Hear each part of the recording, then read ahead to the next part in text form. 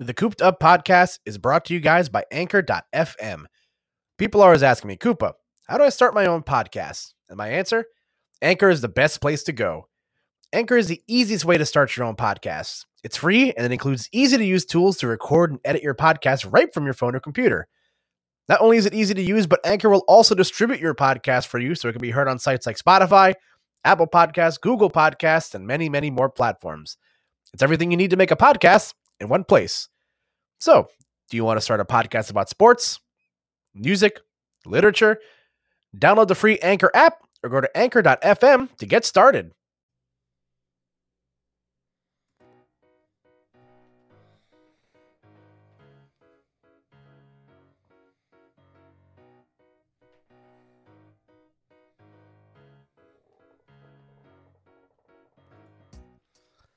Ladies and gentlemen, welcome back to episode 2 of the Cooped Up podcast, the podcast that has finally downscaled their audio to mono, so you can hear me coming out of both your headphones this time. Amazing.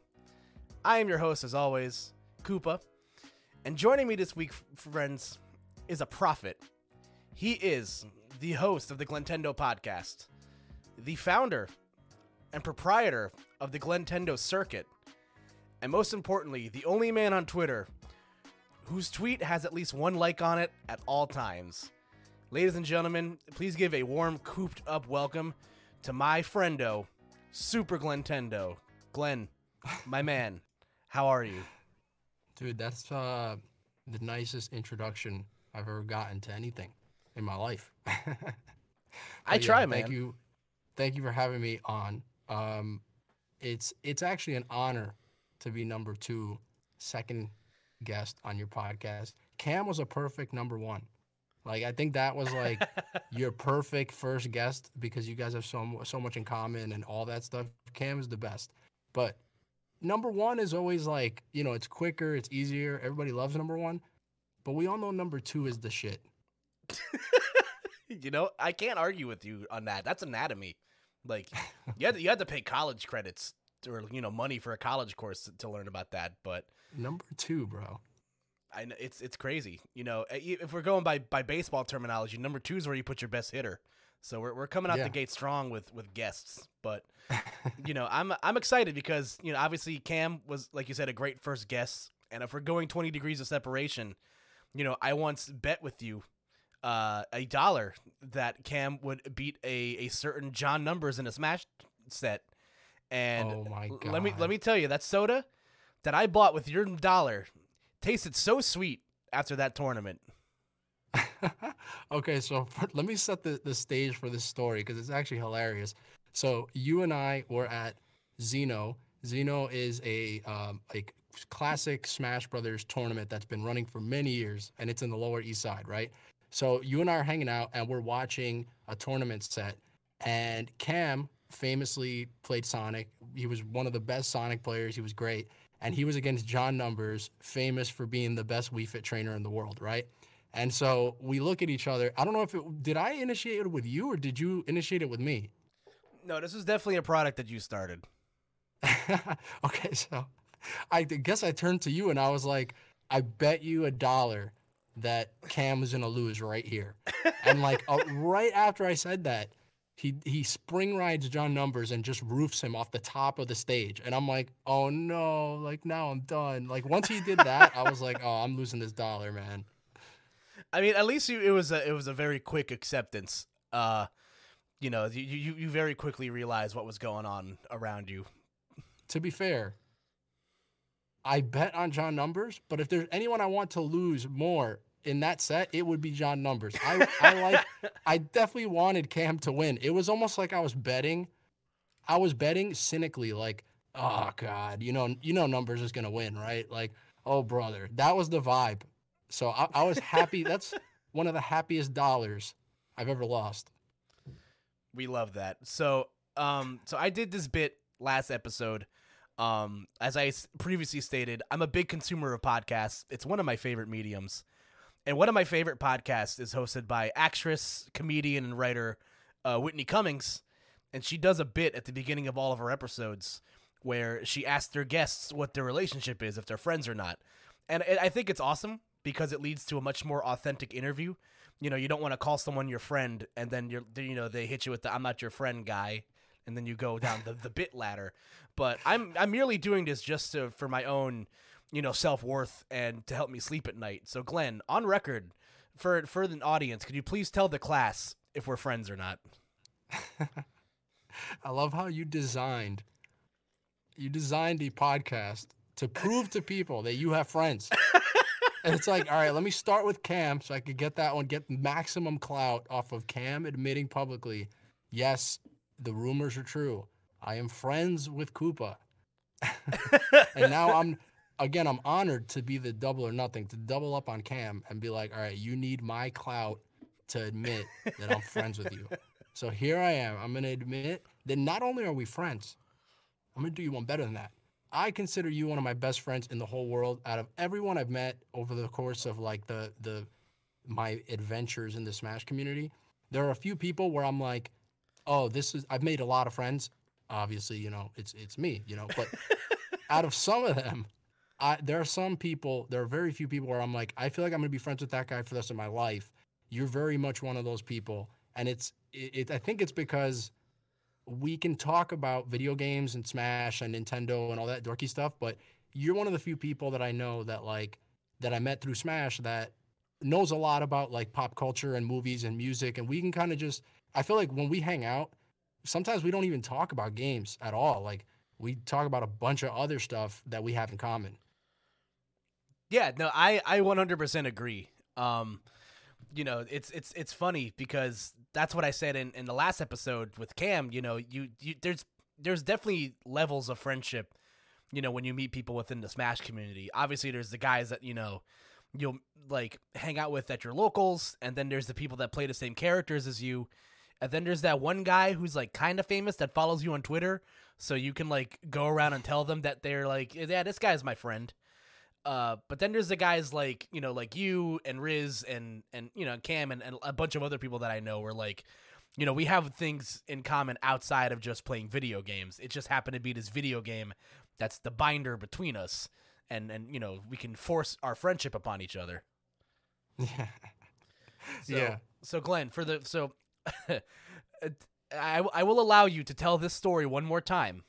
So it is ingrained in pop culture history. So like I said, when the aliens inevitably come down from the sky and they're like, yo, what's the best podcast to listen to? And my podcast is the only one that exists outside of the Glentendo podcast.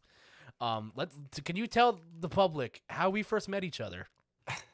I was wondering if this was going to come up. And by the way, for your sake, I actually walked into this podcast telling myself like, look, I'm not bringing this up because Kyle, I've told this story so many times that you're tired of this story.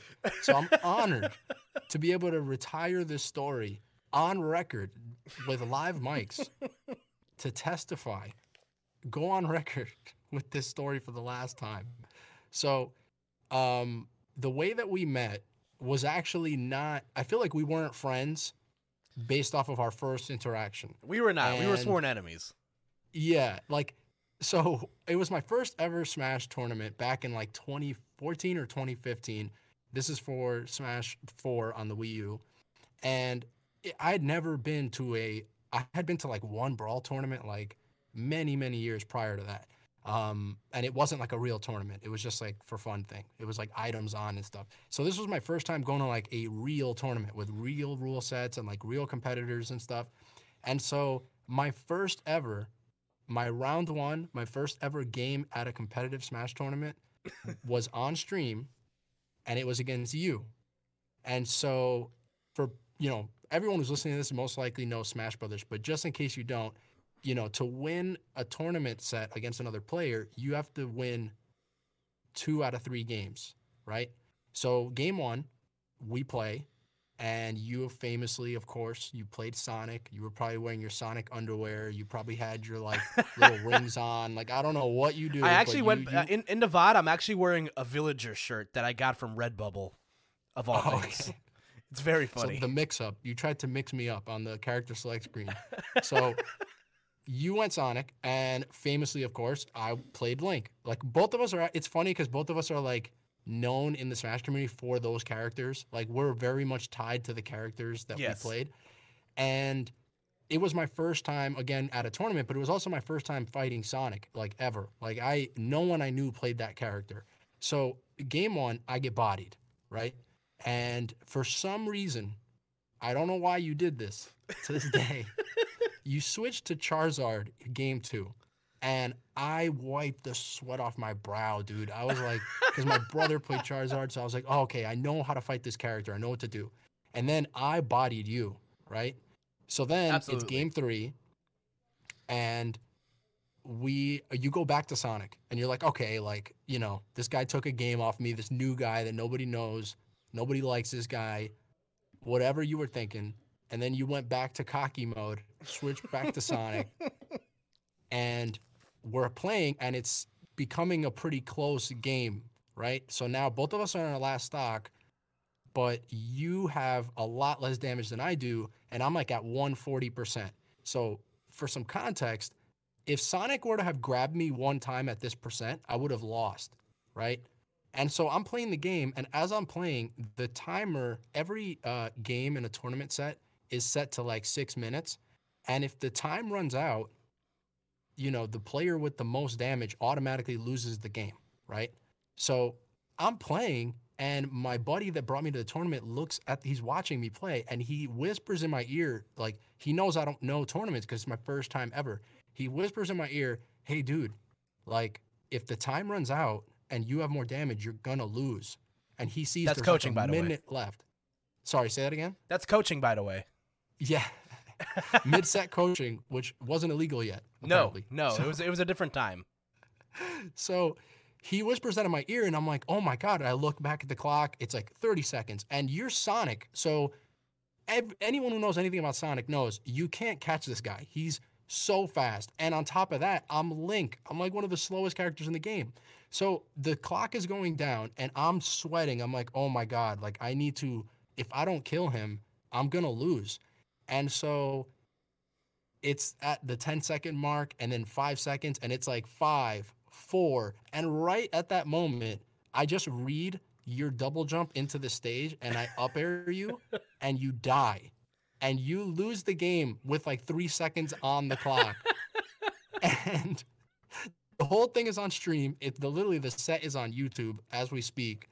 And it's the funniest way first of all, for us to meet, for us to first play, and for me to have my first ever Smash tournament set of all time. I won by like the skin of my teeth. And everybody, I feel bad because everyone on the stream, like the commentators were like, Kyle, how could you drop that? Like, all you needed was one grab. Like, it was so funny, man. Yeah, it was a time, and like I like it was just like the perfect storm. Like, you know, you were playing with a pro controller, you wore the fedora at the time, so I was like, oh God, like, oh, like this couldn't have been like any worse. I definitely was not a likable person if you just were to look at me at a glance in that era of my life. I will grant that. No, definitely I was judging that book hard by its cover, for sure.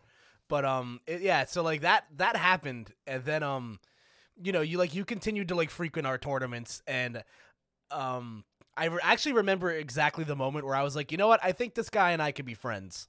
Because the post-tourney tradition then was to go to the local diner that was around the corner from there. And like, you know, occasionally we'd like go out to like eat and stuff like that. But like we'd be in like a big group setting. So like you can't really get to know somebody in a large group setting and stuff like that. And then I remember I had a birthday coming up. Like my birthday was coming up like in a couple of weeks. And I was like, which of these dudes can I invite to my house, have them meet my family, and like not be like excommunicated from my house for it? And I chose you and Hungry as the first two picks in my draft. Our Hungry, our third mutual friend, and the other guy you hear on the Glentendo podcast. But yeah. So I was like, yeah, you know, these guys are cool. And then like I invited you guys, and you know, you came, we hung out, we talked about stuff, and then it's just kind of been history since then. You know, we started going to a lot more things. We all sort of live in the same area, so It was easy for us to carpool. You and I have crossed state lines together multiple times. We've probably shared a bed at one time. I don't even remember it. Definitely at some event. There has to be. Yeah. And I can't lie, man. In these trying COVID times, I miss that intimate closeness of driving in your Toyota together. It's something I yearn for. Same, bro. Yeah, but it's funny, and I often think is like, what if the butterfly effect like happened here? Like, what if I beat Glenn that day? Because the footnote is that I've never beaten you in tournament before. Like, we've played like multiple times after that, and like you've always been my demon. I've come close. I've come dangerously close. Yes. Where like I crank the dials up to 11, and I enter I enter into whatever Cat Mario was in that in the Super Mario 3D World trailer. I drink Mike's secret stuff from Space Jam. The third eye was open, and even then it wasn't enough. So it was dude. That means first of all, I'm your Riz. So it's true. What Riz is to me, where I'm like, dude, I played that guy a million times, and for some reason I got so close so many times, and I never beat him, and so I know how that feels. And by the way, choking out a set that you should have won by just doing like the most obvious thing, I also know how that feels. So I'm 100%. I feel you, bro. I definitely feel you. It's funny to think about, like, what would it have been like if you won that set? Because I don't know if what might have happened, if I'm just going to speculate, knowing how I internalize and interpret certain things, it might have actually made you better against me every single time we played, because I would have had a complex about, oh, I lost to that guy. And like, that's one of the weird things about tournaments that I noticed over the years was there were certain people that, depending on how you played them the first time you played them, it set the image of them in your head, and that affected either in a positive or negative how you played them forever. Like I became even more nervous against Riz, right? Because I never beat him after 100 sets. So every time I was going to get close, I would get even more nervous, because it's like, oh, it's finally going to happen. And then the nervousness would make me play even worse. Mm-hmm. Yeah, no, it's a terrible thing. And it's funny how you mentioned that, you are my Riz, but it's funny because Riz is also my Riz. So it's like, being, it happens. I've since gravitated to platforms that I know where I can excel at. But unfortunately, a deadly, global pandemic has swamped us, and now we're stuck here making podcasts together. So, yeah. So we're gonna get into it right now. So obviously, the core of the Cooped Up podcast is that a lot of us are stuck inside, and you more so than most other people. I still have a job that requires me to go into work every day, for the most part. But correct me if I'm wrong. You have been working from home, correct? Yeah, so first of all, my condolences on you having to leave your house and go to work, because like like you said, I've been working from home, and dude, one day you'll get to that point. I have faith that you will get to that point, but once you get to that point where you're working from home, you will never want to step foot in an office again. It is the best feeling ever. So I've just been doing freelance video editing work, and whenever I have a gig that I get booked for, it's like, all right, I just wake up at 8:45, I grab coffee or water or whatever, and then I just sit down at my desk. I get to work, and there's no one hanging over my shoulder, and it's honestly the best feeling ever. Oh, I'm sure. I'm ready for it, and you've definitely worked like your fair share of interesting jobs, and stuff. I think when I met you, you were still working as a concierge. Is that what you were doing? Oh yeah, dude. Honestly, the funny thing is that if you wanted to fill like a 5-hour podcast, if for some reason you needed to fill 5 hours of a podcast, I can do that by just talking about all the crazy jobs I've had. The one you're talking about, I was a room service guy at like a very fancy hotel in New York City. That makes sense that's like when we met, because I left that job like maybe a year or two later. But yeah, I was a room service guy, and so I have a lot of stories about being a room service guy at a fancy New York hotel. Without getting too deep into it, because that's a podcast for a different day, and I'm definitely going to hold on to that nugget. Who's the most famous person that you've run into at this hotel? Wow, that's a good question. Um, if I had to pick one, I would probably say Leonardo DiCaprio. That's pretty famous. That's like, Oh wow, or I didn't Brad even know about Pitt. this one. Yeah, yeah. I mean, like, it's weird to say that you met them, right? Because it's not like I shook the guy's hand and I'm like, "What's up, Leo?" And he's like, "Oh, what's your name, Glenn? Awesome to meet you." Like, he doesn't even know my name. Like, if I saw him again, he wouldn't even know that we had met before. But, but yeah, obviously for me, that was like, oh my god, like this is this person. It's insane. It's just insane to see those people in real life. It's actually crazy. Yeah, you knocked on Leo's door and he answers, and you immediately respond with "Sell me this pen."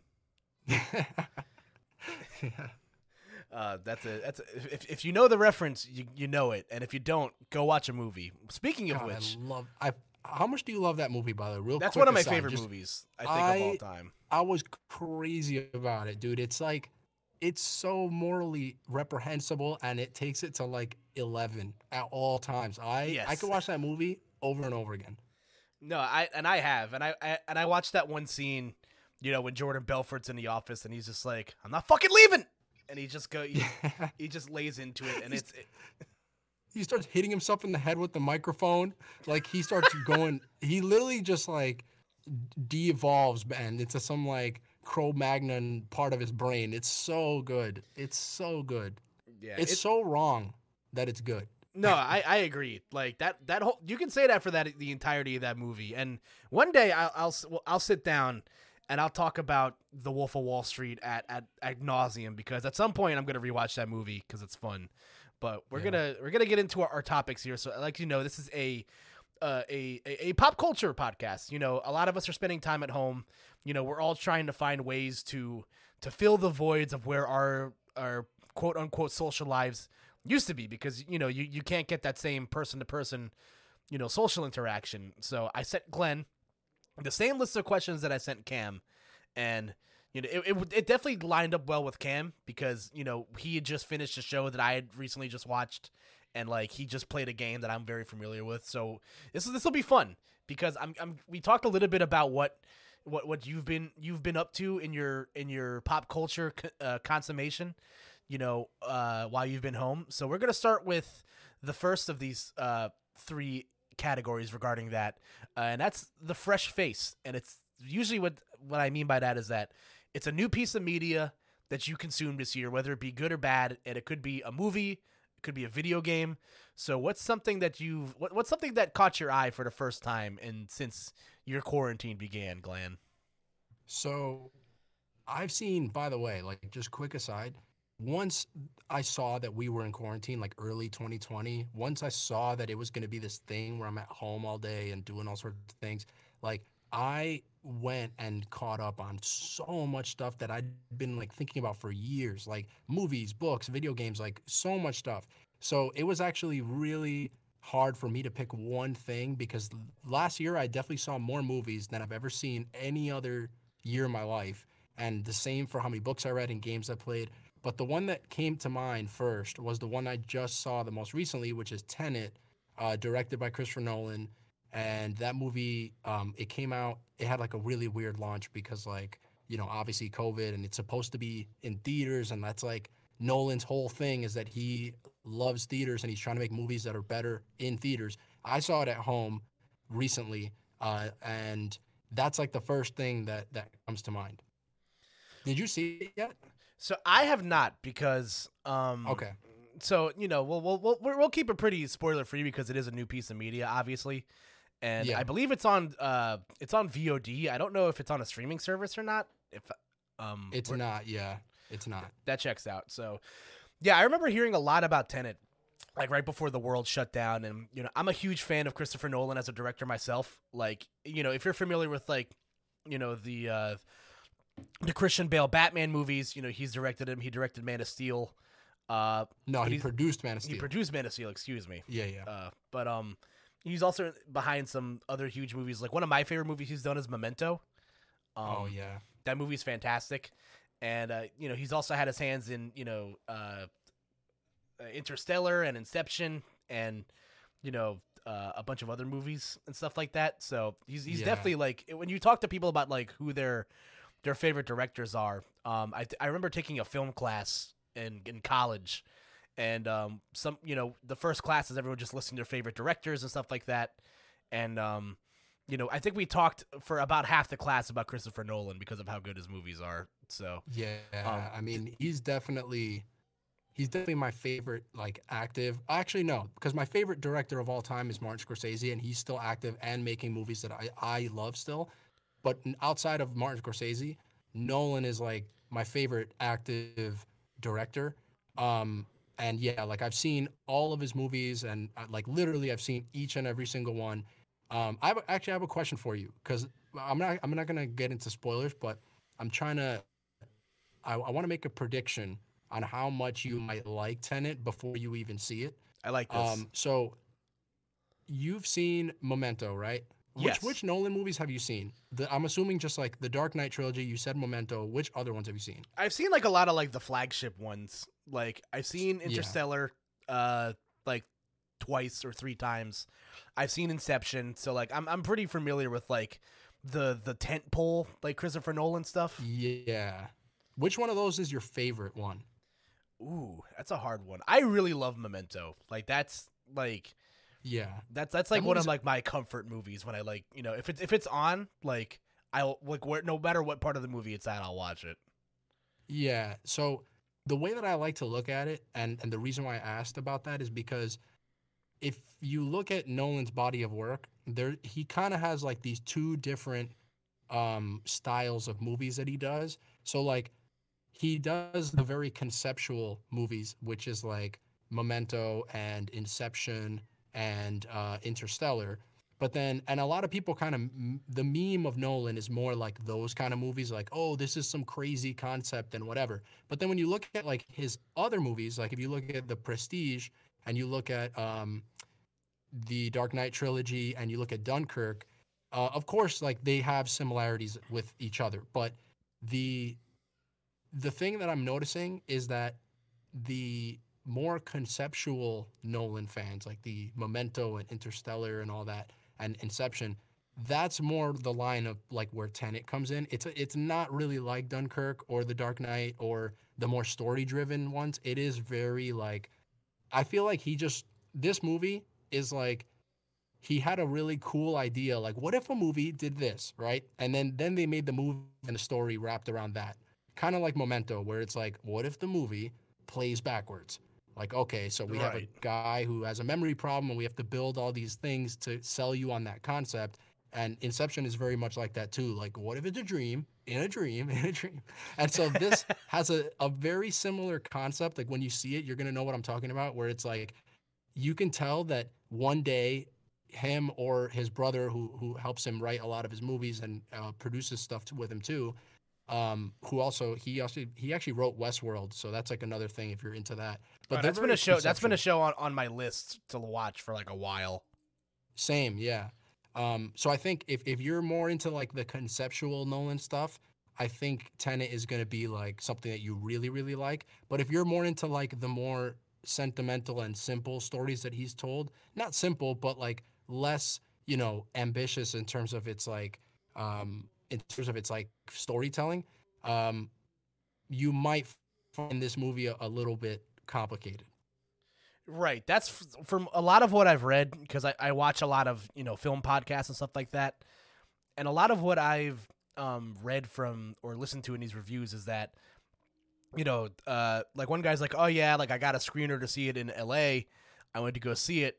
I liked it. And my only gripe is that I wish I could go see it again without like risking COVID, because it's one of those movies where like you kind of have to watch it twice to like really figure out what's going on. I know I had to watch Interstellar like the second time. It like kind of stuck with me a little bit more because I'm like, oh, that's what's going on here. It took me like, there are obviously like certain movies like that where like, you really gotta like, the first time you're watching it for the experience, and the second time is when you're watching it for all like, okay, I know how it ends, but how does it get there?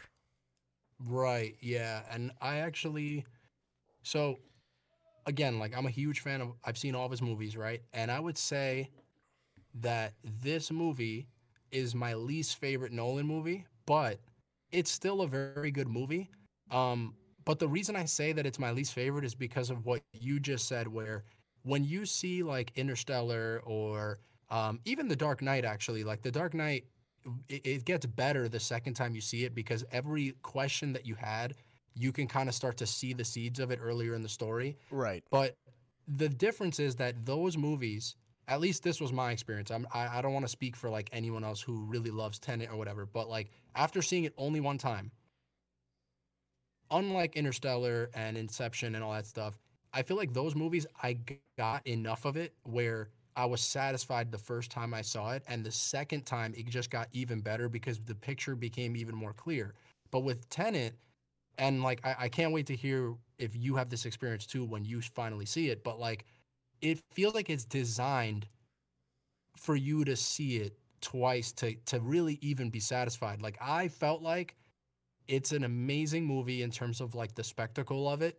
Like there are scenes where you're just gonna be like even if you don't understand what's happening, just the visual aspect of it, you're just gonna be like, wow, that's insane.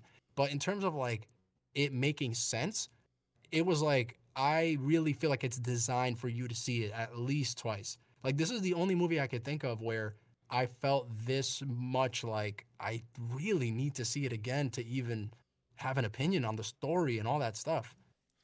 Yeah, no, that's from a lot of what I read, that checks out, and I'll definitely like move it up my list of things to do because something that I'm doing this year is my friend Sean in the year 2020 watched 100 movies he's never seen forever. Oh my god. Yeah, so he watched 100 films for the first time, and I'm following suit. Like I'm trying to, I want to do that, and I can definitely hit that because, like I said in the last episode, I'm a terrible consumer of media because I keep myself so busy all the time. I don't get like a lot of instances to like sit down and like I'm really good at watching like things that come out in the moment. I'm really bad at going back and like retroactively watching things that I've never seen before. So like I'm gonna expose myself real quick. I've never seen any of the Lord of the Rings movies. Oh my god. I know it's a black mark on my nerd card. I'm working on it. I'm trying to be a better person about it, and me and my girlfriend agreed to sit down and watch it after I jumped through a couple of other caveats of what we're supposed to watch together. That's so funny because it proves a theory that I've had for a very long time. Oh no. Here's the theory. A lot of those things become super popular and people go down the rabbit hole and the huge time investment of a lot of those movies because it has a very high girlfriend factor. So for me, Harry Potter was that. Like I saw the first one when it first came out and I was like a really tiny kid. I don't even remember watching it. That's how young I was. And I never saw any of the other ones. And then I was dating this girl and she really wanted to see all of them. So I think the last movie was about to come out or something. So she like wanted to watch all the other ones again. And so the only reason I've seen every Harry Potter movie is because of that. And the only reason I've seen every Star Wars movie is because of that. Lord of the Rings kind of slipped through the cracks there, but like that is so funny. Everyone I talk to is always like, "Oh, you know, me and my girlfriend like we went down this journey together. If it was either of us by ourselves, we might never have put in the time." Yeah, that's definitely very true, and I'll definitely like, you know, me and my partner have definitely gone down like a very steep rabbit hole of films. You know, I made an agreement with her that I'd watch all of the Harry Potter movies with her, if she watched all of the MCU films with me. So she definitely got like, yeah, she definitely got the shit end of the deal because there's obviously like 3 times more movies in what I made her watch, but we're compensating because, you know, I also have to watch like Sherlock and all of the Lord of the Rings movies with her, and by then we might be even, but that's still to be determined. If there is, I will talk about one new piece of media that I've consumed, and it's actually ironic because it's a movie I just recommended to you to watch for the first time because I just watched it for the first time, and that is the Taika Waititi vehicle, Jojo Rabbit. Oh yeah, that movie looks awesome. I really want to see that. Yeah, so I'll be quick about it because this movie came out in like a really like busy Oscar year. It came out in like 2019, and like that year for movies was like really really good. which sucks, considering where we are now and how I think one of the last movies I saw in theater was Sonic the Hedgehog, and we're just gonna leave it at that. But My condolences. yeah, but no. So Jojo Rabbit was a critically acclaimed film.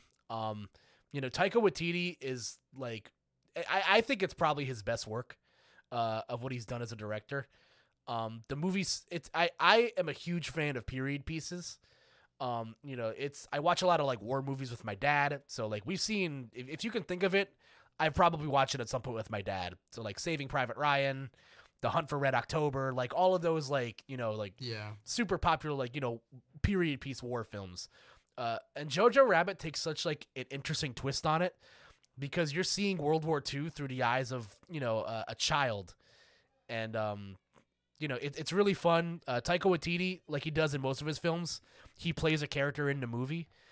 So he is actually playing the role of Adolf Hitler, which is really, really funny. And he's great in that role. The movie's shot beautifully. The story's fantastic. It's a really different take on a period piece. And I apologize if you hear crying in the background. There's a baby in my house right now, and he's got lungs on him, so he's... You said Adolf Hitler, bro. You said I him did. off. I did. You. I know. It's my own fault, and I'll live with this mistake for the rest of my life. But no, I'm very sad I put this movie off for so long because there were a lot of great movies that came out that Oscar year. I think that was the same class as like Parasite and other movies that came out that year that I really liked, like Knives Out, which was my favorite movie of that Oscar class, and I think it got shut out. No, I think it won like Best Original Screenplay or something, but don't quote me on that. Right. But no, this Jojo Rabbit was a lot of fun. Wait, what else has he directed actually? Because I knew that he was an actor in the movie, right? So I actually didn't know he was a director. I don't know if that makes me sound really stupid because I'm actually pretty good on movies, but I had no idea that he was a director. So here we go. We're gonna pull it up right now. So he's only been directing since 2007, but he's directed a couple of short films, and he's had a couple of acting roles in his movies as well. But some of his filmography. So what he directed, What We Do in the Shadows, which came out in 2014, which got adapted into an FX series, which is fantastic. I highly recommend it. He directed, produced, and wrote Hunt of the Wilder People, which is that movie came out in New Zealand, I believe. I've heard really good things about it. And he also directed a little number called, Thor Ragnarok. There we go. That's he directed that. Yes, yeah, he directed that. Wow. He has just kind of going through his credits. He wrote the initial screenplay for Moana, but wasn't credited. He directed the mid-credit scene for Doctor Strange, which makes sense because the mid-credit scene of Doctor Strange is actually a scene from Thor Ragnarok. So, nice. That checks out. He has some acting credits in The Mandalorian. He plays one of the droids in the Mandalorian for a few episodes. So he's definitely he also directed an episode of The Mandalorian in the first season. So that's awesome, dude. Yeah, there are so many actors and like famous people who get to be like a hidden character in a Star Wars movie or show. Like I remember hearing that Daniel Craig, famous he's the most recent James Bond. He was one of the stormtroopers in Force Awakens apparently, which is like really funny. Yeah, that's awesome. I love stuff like that. And Taika Waititi also plays Korg in Thor Ragnarok. He's got this he's this dude made out of rocks that also wears a Hawaiian shirt, and it's really, really funny. So he is a phenomenal actor, and he has a role coming up in the new Suicide Squad reboot next year. So nice. That's the James Gunn one, right? Yes, the James Gunn directed Suicide Squad. It's probably gonna be great. Yeah, as opposed to the original, which was not great. But moving right along, the other category we obviously have here. Jojo Rabbit, highly recommended. It's on HBO Max if you're looking for a place to watch it.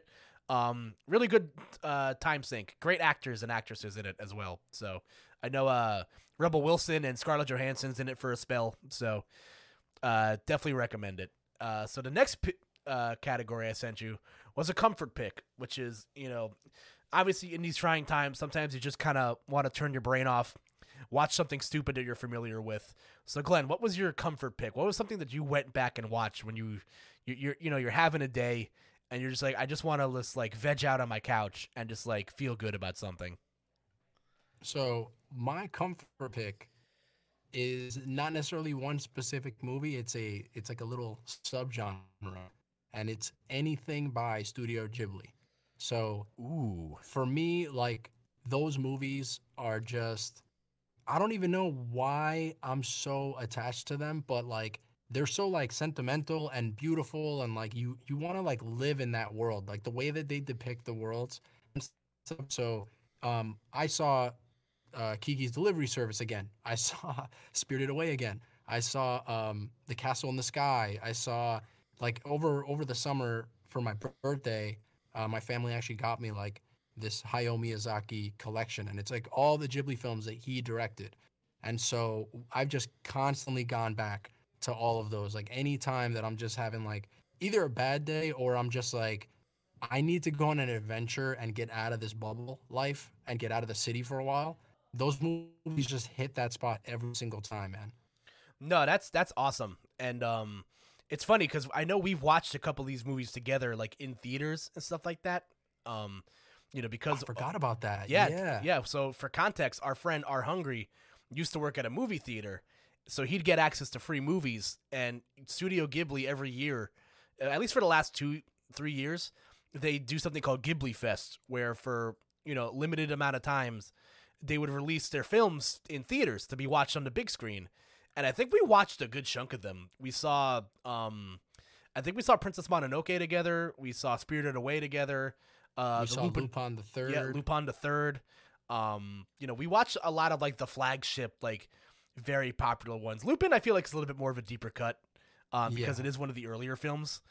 But it was still absolutely fantastic, and I'm glad that you brought that up because we're not sponsored by HBO Max, but I have been spending a lot of time in their library, because I went back and obviously when I'm having one of those days. I totally get you. You want to just kind of get lost in an adventure for a while. And there is a couple of Ghibli movies that I hadn't seen in a long time that are now all available on HBO Max because the entire Ghibli library is available there, for your selling point. And I think it was back in May. I forget when I watched it, but it was like the middle of the afternoon, and I'm just like, I want to like watch something fun. So I rewatched Ponyo for the first time since I was a kid, and that movie is so cute. Like I can't. It's adorable. Like Ponyo is like this like little like fish girl, and she like she ends up like finding her way to like a village and stuff like that, and she like falls in love with like a boy, and she loves to eat ham, and like it's such a cute movie. That one is also very strange because it's one of the ones where the art direction is like a little different. Like they tried a lot of different stuff with that specific story. Like there's like colored pencil aesthetic in some parts of the story, and it's like it's one of those Ghibli films where they branched a little bit outside of like their comfort zone. Like anyone who could rewatches it, it's one of the more modern ones. I think it probably came out like 10 years ago, but for Ghibli that's considered modern. But yeah, there's like scenes that are more like color pencil-y, and like I'm not even really sure how to describe it, but yeah, that one stands out because of that stuff. Ponyo released on July 19th, 2008. So the movie's actually it's an old movie. It's a teenager now, which is crazy. It's 12, yeah. Yeah, almost getting close. But no, it's awesome. And one of my favorite things about Ghibli movies is that they always have like A-list like stars like as some of the voice actors, which is like if you're watching the movies dubbed, at least it's just kind of crazy because like if you like reading through the list of I like watching the Ghibli movies dubbed just because I feel like it's like nostalgic for me for some reason because I watched like Spirited Away dubbed when it was on cable and stuff like that. Yeah. And like just kind of like listing off some of the people that like voice a character in this movie. Like there's Noah Cyrus, who I believe is Miley Cyrus's like older or younger brother. I'm not exactly sure. Oh, am I getting correct? I might be wrong on that, but oh no, he was I think they were in oh yeah, okay, it's the fifth child of Billy Ray and Tish Cyrus. Yeah. So there's a Cyrus connection there. But Yeah, I know Howl's Moving Castle. The protagonist is Howl's played by Christian Bale, and it's one of the reasons I know that is because way back when like Nolan was tying this back to Nolan, but when the Dark Knight trilogy was still like coming out, I remember before the Dark Knight came out, I saw Howl's Moving Castle for the first time, and I saw it after Batman Begins, and there's a scene in Howl's Moving Castle where he does the Batman voice in the movie. And it's like, Yes. I always tell people, like, this, first of all, it's Christian Bale who does Hal's voice, but he does the Batman voice. And they're like, where? It's like there's this scene where he comes back from like the beginning of the movie, you'd have no idea what Hal does. He's like always away. And the story's more centered around the character that gets turned into an old lady and stuff. And so Hal magically appears, but he looks really messed up. And like there are feathers coming out and he's like some kind of beast. And the girl comes to talk to him and see if he's okay. And if you go watch that scene again, he literally does the Batman voice. It is so funny, man. Yeah, it's amazing. Also, just to correct myself, I said he when Noah Cyrus earlier. It is a she. I apologize for that. Gotcha. So, but yeah, there's Frankie Jonas is in this. Tina Fey and Matt Damon voice characters in this movie. Kate Blanchett and Liam Neeson are here. This is for Ponyo? Yeah, it's crazy. Wow, I didn't know all that. Yeah, and like Ghibli's like. They've dipped their hands into some like successful people. Like one of the ones I just recently rewatched again was The Wind Rises, which is one of the more like newer popular ones, and like Haley Steinfeld and like John C. Reilly are in it. So like they're really they really like they don't mess around with the budget there, but that one's really cool because I actually just saw that one for the first time like again over the past year. And yeah, that one is like, it's like just a straight up like story, and apparently it's like based off a true story. Like it's based off this book about the guy who actually invented this specific type of fighter jet that was used in like a lot of wars in Japan and stuff. That one's a really cool one. Yeah, for sure. So, like I said, if any of these movies spark your interest, they are all available on HBO Max, so definitely check them out. They're great like date movies, like they're great everything movies. Like, not all movies like translate well to certain settings.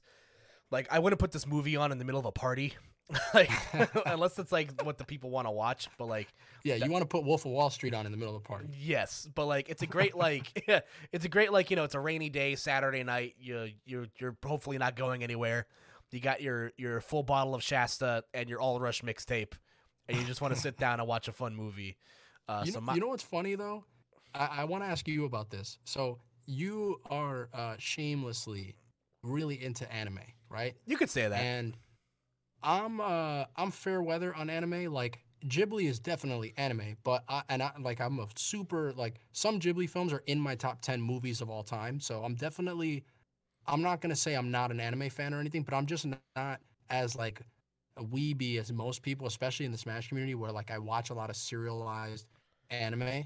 And one of the things I've heard a lot is some people who are into like more traditional anime, like if you're into like Dragon Ball or you're into Naruto and like that kind of stuff, I've actually heard a lot, and tell me if you've heard this too, like that little section of like anime fans, some of them surprisingly don't like Ghibli films, because they're very like I guess for them it's like there's no action. It's not about like powering up and fighting and stuff. Like a lot of their stories are just very like sentimental and just very like stories, and it's not combat and stuff. But have you heard that? Like, is that something that is real? This is news to me personally, because it's weird to me, because when I think of like shows like that, like those high octane like shonen like action anime like Dragon Ball Z and Naruto and One Piece and stuff like that brings me back to my childhood and like watching Toonami like growing up. because that's where like a lot of people's like first exposure to these shows were before there was streaming services and stuff like that. And I'd always remember like, that's on cable, that's where they'd show like Spirited Away. That's where they'd show Howl's Moving Castle. That's where they'd show My Neighbor Totoro. So like I would argue I would like those movies more personally if I like those animes like that. But I think it also just comes down to a genre thing and also maybe like an attention span thing, because those are like, 20, 25 minute, episodes like segmented up. Like it's one of those things where like you might not always have the attention span to sit down for a movie unless people are beating the shit out of each other. So that's just my take on that personally. But yeah, I'm very nostalgic for like those older Ghibli movies like Kiki's Delivery Service and stuff like that. Yeah. So like, yeah, I actually heard, I think the direct quote that I heard, and again, this was just some random person on Twitter, so I have no idea if this is a representation of a lot of people or just like it's Twitter, so you just see some random opinions. One guy literally said Ghibli films are the chick flicks of anime, and I was like, wow, I was losing it, bro. Because like, to be fair, I also grew up on a lot of like traditional serialized anime. The first one would be Dragon Ball Z, and then I saw Dragon Ball, and Dragon Ball is actually a little more in the Ghibli style because it's a lot less action focused. It's more about like the adventure and stuff. But then I remember seeing like some Gundam stuff and like Yu Yu Hakusho and stuff. So I know enough about that stuff to get what they mean. But it's like, I thought, Ghibli movies are very much the Disney of Japan. It's like, these are universal movies. Like, I have never seen an American or even a person who has said, I don't like The Lion King, or I don't like, Pixar movies like Toy Story. Like, it's almost like these, they're not very action heavy, and it's not about fighting either. They're just great stories with amazing, like, S+ tier animation and music and all of that. So I thought it was just universal, but again, I might have cherry picked one guy who made that comment, and it bothered me so much that I had to ask you about that. No, I understand. I would like to, if you're listening to this podcast, that random person, I just want to talk. So you can find me at Cooped Up Pod on the internet. We're gonna handle this on my business account. But it's also funny you mentioned that Ghibli's like the Pixar or the Disney of anime, because they're actually owned by Disney, which is funny. Yeah, so it's weird. They actually, they're not owned by Disney, but I think they have the rights to it. Is that what it is? Yeah, so for a while, I think that's over now, but Disney had the distribution rights to Americanize their films. So Disney, one of the things you mentioned earlier about how amazing their voice casts have always been, their voice actors were always hired by Disney. So John Lasseter, the guy who directed Toy Story, and he's like one of the head guys at Pixar, or he was like one of the dudes who really was like, we need to bring these Ghibli movies over, but we need to do it right. And they got all these amazing actors to like do the voice work. And for a long time, a lot of those movies were not really available in the West, and Disney was the one to bring it over. But then now I don't know what's going on, because like you said, you can watch all those movies on HBO Max, and that's Warner Brothers, and it's not on Disney Plus. And so something must have changed there. I guess maybe Warner Brothers was just like, look, we'll give you more money. Maybe that's what it was. But it should be on Disney Plus, but just for the legacy, man. Like, yes. Those, it's really like the torch of animation. And like, I'm a huge animation nerd. We don't have to get too into that, but like, I recently studied like a lot of the history of Walt Disney and Pixar and all that stuff. And like, Hayao Miyazaki and Ghibli are very much the modern torchbearers for S tier, like godlike animation and classic, animated films. No, for sure. But yeah, these movies come highly recommended. They get that Cooped Up seal of approval. Yeah. But moving on, the third, at least the big tentpole I have here is the Hobby Lobby.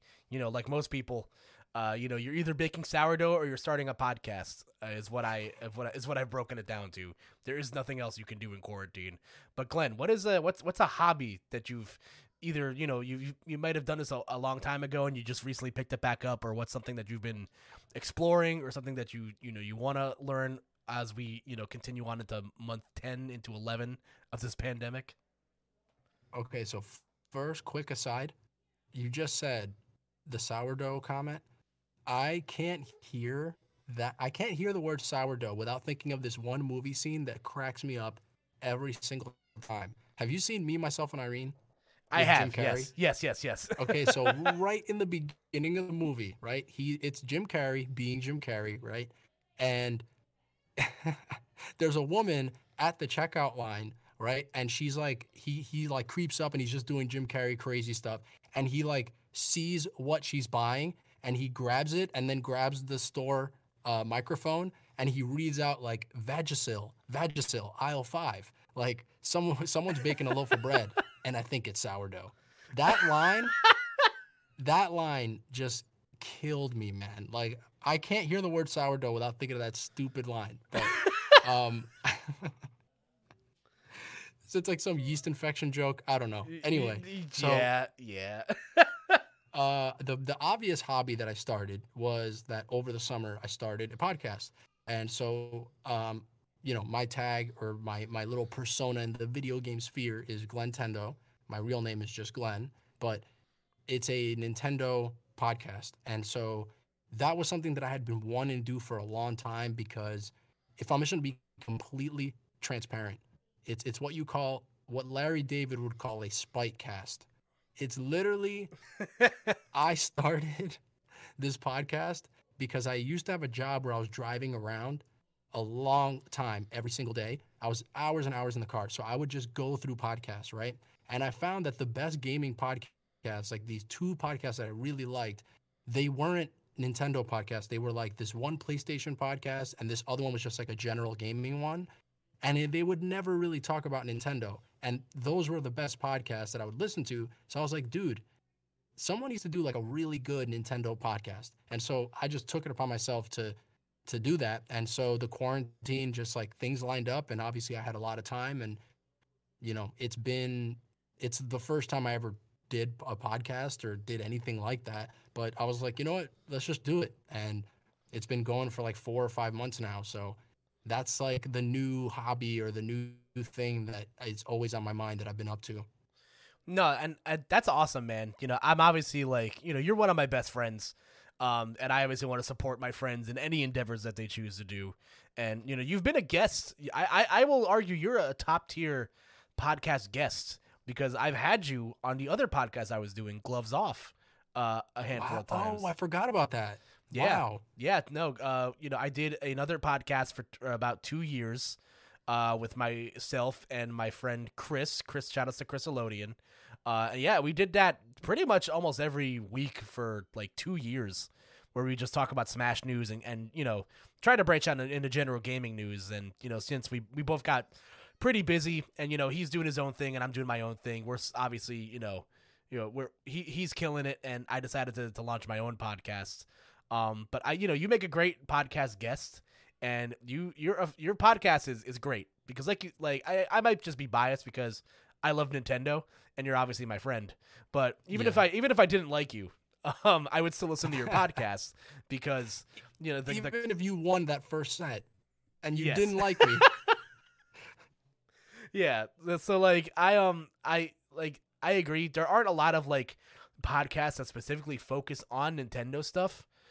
It's usually a pretty like broad subject of gaming stuff, which I'm like into and stuff like that. But like obviously where I like plant my flag is mostly in a Nintendo like audience and stuff like that. So, your podcast has been awesome. It's a great listen. We'll go through the plugs at the end.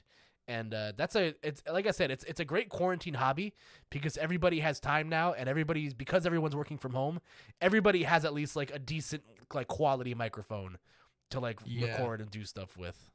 Yeah, well, first of all, thank you honestly for all the nice things because even just off this conversation, like separately we've talked and obviously and you've always been really supportive and stuff, so I super appreciate that.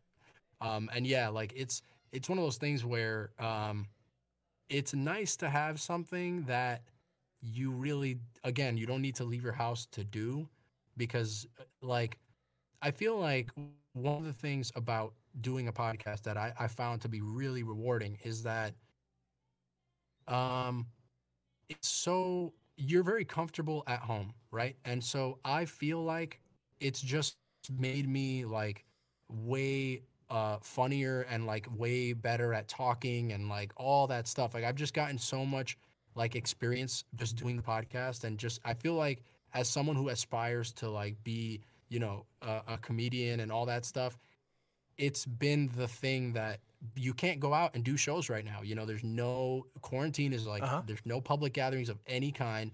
And for me to have something that kind of works that muscle and is fun and I can do from home, and it's like I feel like I'm still working out. You know what I mean? It's like the Yeah. gym in a way. It's the best we can do.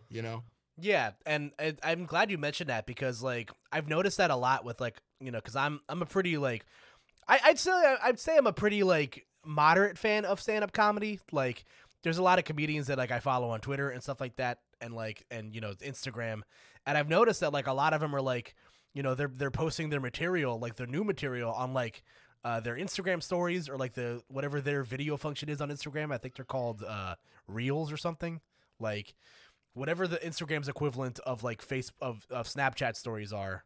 Yeah. Like that's where like a lot of comedians like I'm a fan of like Nikki Glaser is one of my favorite comedians. Yeah. Dan Soder is one who I really like. David Bory, who's the guy who does a lot of like the commercial voice work on Comedy Central, and he has a couple of stand-up sets and a podcast. He's one of 3 guys on a podcast that I really like. So like a lot of them are like uploading their sets on like the internet because there isn't an outlet for you to like you can't go to a comedy club and like test out your new material like you could in the past and stuff like that. It is interesting because first of all, any comedian that started a podcast like 5 years ago is in heaven right now, because like starting it now is fine too, and like you should, even if you're not a comedian, even if you just wanted to do something like that, now's a good time. But if you're someone who wanted to be a comic, if you started 5 years ago, you probably already built an audience where you can kind of coast and live off of the podcast while you can't go out and do shows. And there's so many comics right now that are like, 2020 was supposed to be their year, and then the sky falls, and they're just like, dude, this sucks. And like, and yeah, I mean, one of the weird things about it is that like you mentioned a lot of comedians that I also follow that have a podcast and stuff, but one of the differences is that it's still very different, because even if you're going to try material, it's like there's no audience, and it might just be an audience of like your friend or an interview or whatever, which is cool, and I guess that's better than nothing, but it is still very, very different. And so I can't wait to see what happens when the world goes back to normal or somewhat close to normal, because yeah, it would just like, I want to see how comedy world shifts back out of podcasts, or if it still stays heavily in podcasts. Maybe there's so many people who like found way more success with podcasting, and they're like, yeah, I don't really need to do stand up unless I really wanted to, and like I love it or whatever. Yeah, no, it's definitely going to be interesting to see, but I look forward to that day greatly. And we've been recording for about an hour, so we're going to be wrapping up soon. But I couldn't leave without asking you the question that I love hearing this from my friends, because obviously the food delivery service is huge right now. If you bought stock in like Uber Eats or like DoorDash like 6 years ago, you're probably making out like a bandit. Maybe. It depends. The companies kind of suck, but they're not sponsors, so who cares? But moving right along, Glenn, what's when you choose to splurge and spend money and spend a delivery fee, what's been your Uber Eats order of choice? Okay, well, first I want to ask you a question. Which app do you use the most? For a while I was definitely using DoorDash a lot, because there was a restaurant that I really liked that I found on there. That was like for some reason only available on DoorDash. So I got a lot of food for like really cheap and like not that bad a delivery fee. But I'm a pretty serious like frequenter of Uber Eats. It's pretty bad. Okay. The reason I ask is because everyone that I've talked to about this stuff, it's funny how people have like, first of all, there's a million services, right? So I listened to your podcast before this one with Cam, and I think he mentioned a service I'd never even heard of, and I was like, dude, what is like? Everyone has services I haven't heard of. There's a million of them, but then on top of that, people always have their like hard nose. They're like, yeah, I'm an Uber Eats guy, but like I would never do DoorDash.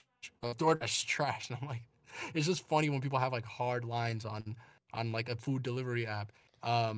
Mine, by the way, is Postmates, and I'll tell you why. Because there's a little, I don't know if it's a glitch, I don't know what it is, but if you go on Postmates and you order something, right, and right before you check out, you just close the app. If you open that app like a couple seconds later, I think the system registers that you were about to check out and that maybe you looked at the price and were like, oh, this is too expensive, I'm not going to do it. So they always give me like a discount code when I reopen the app. Wow. Which is just so funny. Yeah, so I've just been abusing that. Like, it hasn't worked every single time, but it's worked a lot. So to your question, the number one thing that I've been ordering has been this. I think you and I actually went to eat here once. It's a place in my neighborhood. It's called Pies and Thighs. Yes. Did we go? Oh, yeah. Fried chicken spot? Yeah, we've been there before. I love that place. Yeah, I'm going to order that as we speak, bro. Dude, that place is awesome. So it's very simple. As the name says, it's pies and thighs. So they specialize in like fried chicken stuff, and they have like a fried chicken sandwich and just like a bucket of chicken and whatever. But the real like thing that I order there is like, I always get like a fried chicken sandwich, but they have like these baked beans on the side. Dude, those beans are like beans I've never had in my life, bro. Like they're beautiful. They're so good. And I always order them just for the beans. And then like they have great pies for dessert, which is another thing. But yeah, that's been my order of choice, bro. Fried chicken sandwiches with baked beans and banana cream pie to finish it off. That's an order. That's intense. And the good thing you're abusing the discount code stuff, because that sounds like it could get pretty pricey. Dude, it does. It actually does. And I'm mad that we're talking about this because now I really, really want it, but I know I really shouldn't. I'm going to have to wait for Jimmy Stimmy to come through again so I can get Pies and Thighs again. Hopefully you are soon on the receiving end of that Jimmy Stimmy, but Biden, if you could hear me, I need Pies and Thighs. Let's get this Stimmy, bro. Yeah, come on, Jack. Let me get this Pies and Thighs real quick. Cut the malarkey. I want my chicken. But wait, so what's your what was your order recently? So I've been so I've recently been on this kick where I haven't been eating meat or chicken. I've only been eating fish. So my options are pretty limited, but it's not too bad. I'll tell a story of a place that I was ordering from before I made this lifestyle change. And it was Mighty Quinn's Barbecue, because if there's one thing that I lack in my area is a good barbecue spot. I think there was a barbecue spot open like in my town, less than 5 minutes from my house, for maybe like 2 months. And it was really good. Like the food was awesome. It was cheap. It was a walk-up window. It was like a real good mom and poppy place. But then it just like magically shut down.